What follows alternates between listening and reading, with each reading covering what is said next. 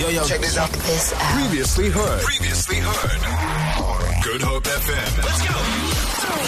This morning we're talking about back to school with a difference. Of course, we know that we are navigating some really, really difficult times, but if us as adults are feeling the pressure and the anxiety of COVID-19 and lockdown, how much more our young ones? Fortunately, we have experts in the field that are going to just help us navigate these very uncertain times. And if you are a parent, maybe you want to just take the next 5 minutes to give a listen to an award-winning occupational therapist who uses her strong understanding of children's minds, skills, and ability to assist every child in minimizing weaknesses while heightening their strength. I kind of feel like I need her in my life. It's Nasrien Cariem. Welcome to Good Hope FM, Nasrien. Thank you, Leigh-Anne. How are you doing today? I am so good. Can I use you in my life as well? Minimize weakness, increase strength. Anytime. Oh, it's so good to have you on the show. I mean, I've seen you on Espresso Morning Show. You've also written expert articles for You Magazine and parenting blogs as well. And I know that you are someone who passionately believes in bringing out the best in each child. And I think having you around at a time like this is so wonderful because I know as an adult, I feel anxious. I feel like I have no control over things anymore. I don't know where the future's going. How much more are those feelings not exacerbated in our children, Nasrien? Absolutely. It's a very, very valuable question that you're asking because according to the South African Depression and Anxiety Group, there's actually been a massive increase in suicide rates and anxiety and depression since the onset of COVID-19. So you can imagine the impact of anxiety on kids as well. You know, seeing their parents being anxious about this new pandemic and everything. And anxiety has played a big role in people's reactions to the pandemic as well. And we think children don't see, hey? Hulle sien alles. Kids see everything. They know. Absolutely. So that's why the most important thing is, as we think about getting kids ready for school reintegration, is to begin with the mental state of mind. It is so vital to ensure that we keep our kids calm and collected.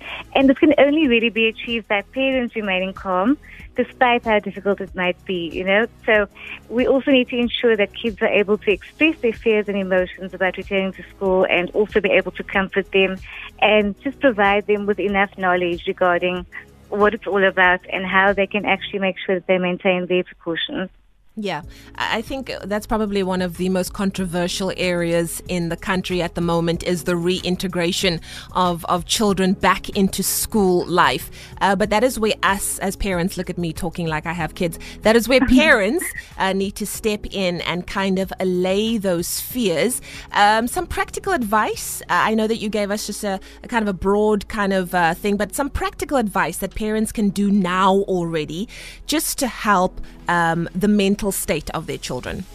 Okay, so we have to start with the fundamentals, which is ensuring that kids actually have a double precaution with their regular mask that we are all wearing, but also using a shield mask. I'm sure you've seen those shield masks. Yes. So the reason that is actually important is because kids have a habit of touching their eyes and their faces and their noses. And I mean, we all have a habit of doing that. But with children, it's difficult for them to remember not to actually touch their eyes. You know, if they feel that there's something in their eye, they're going to want to pick at it. Yeah. So the visor actually helps them to remember that they shouldn't actually do that. And it also prevents them from using what might be a contaminated hand to actually make that contact with their faces, you know? Yeah.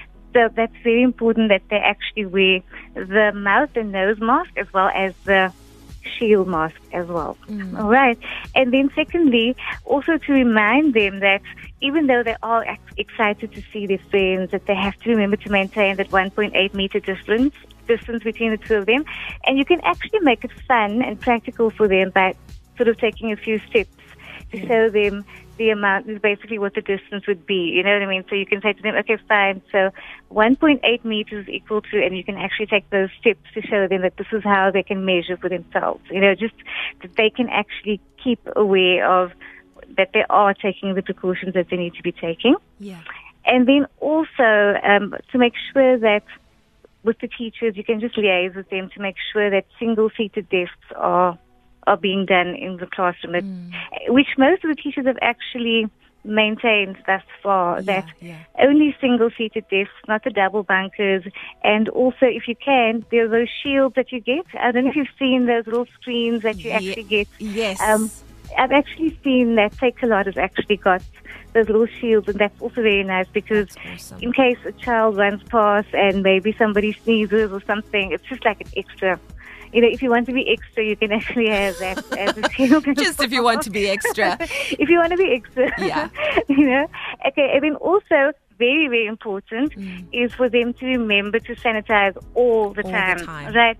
So a very, very important thing, I've been recommending this to each and every parent that's been coming to my practice, that you have to make sure that your child has a pocket-sized sanitizer in their pockets, and a pocket-sized wet wipe. There are those anti-germ wet wipes that you get. Yeah.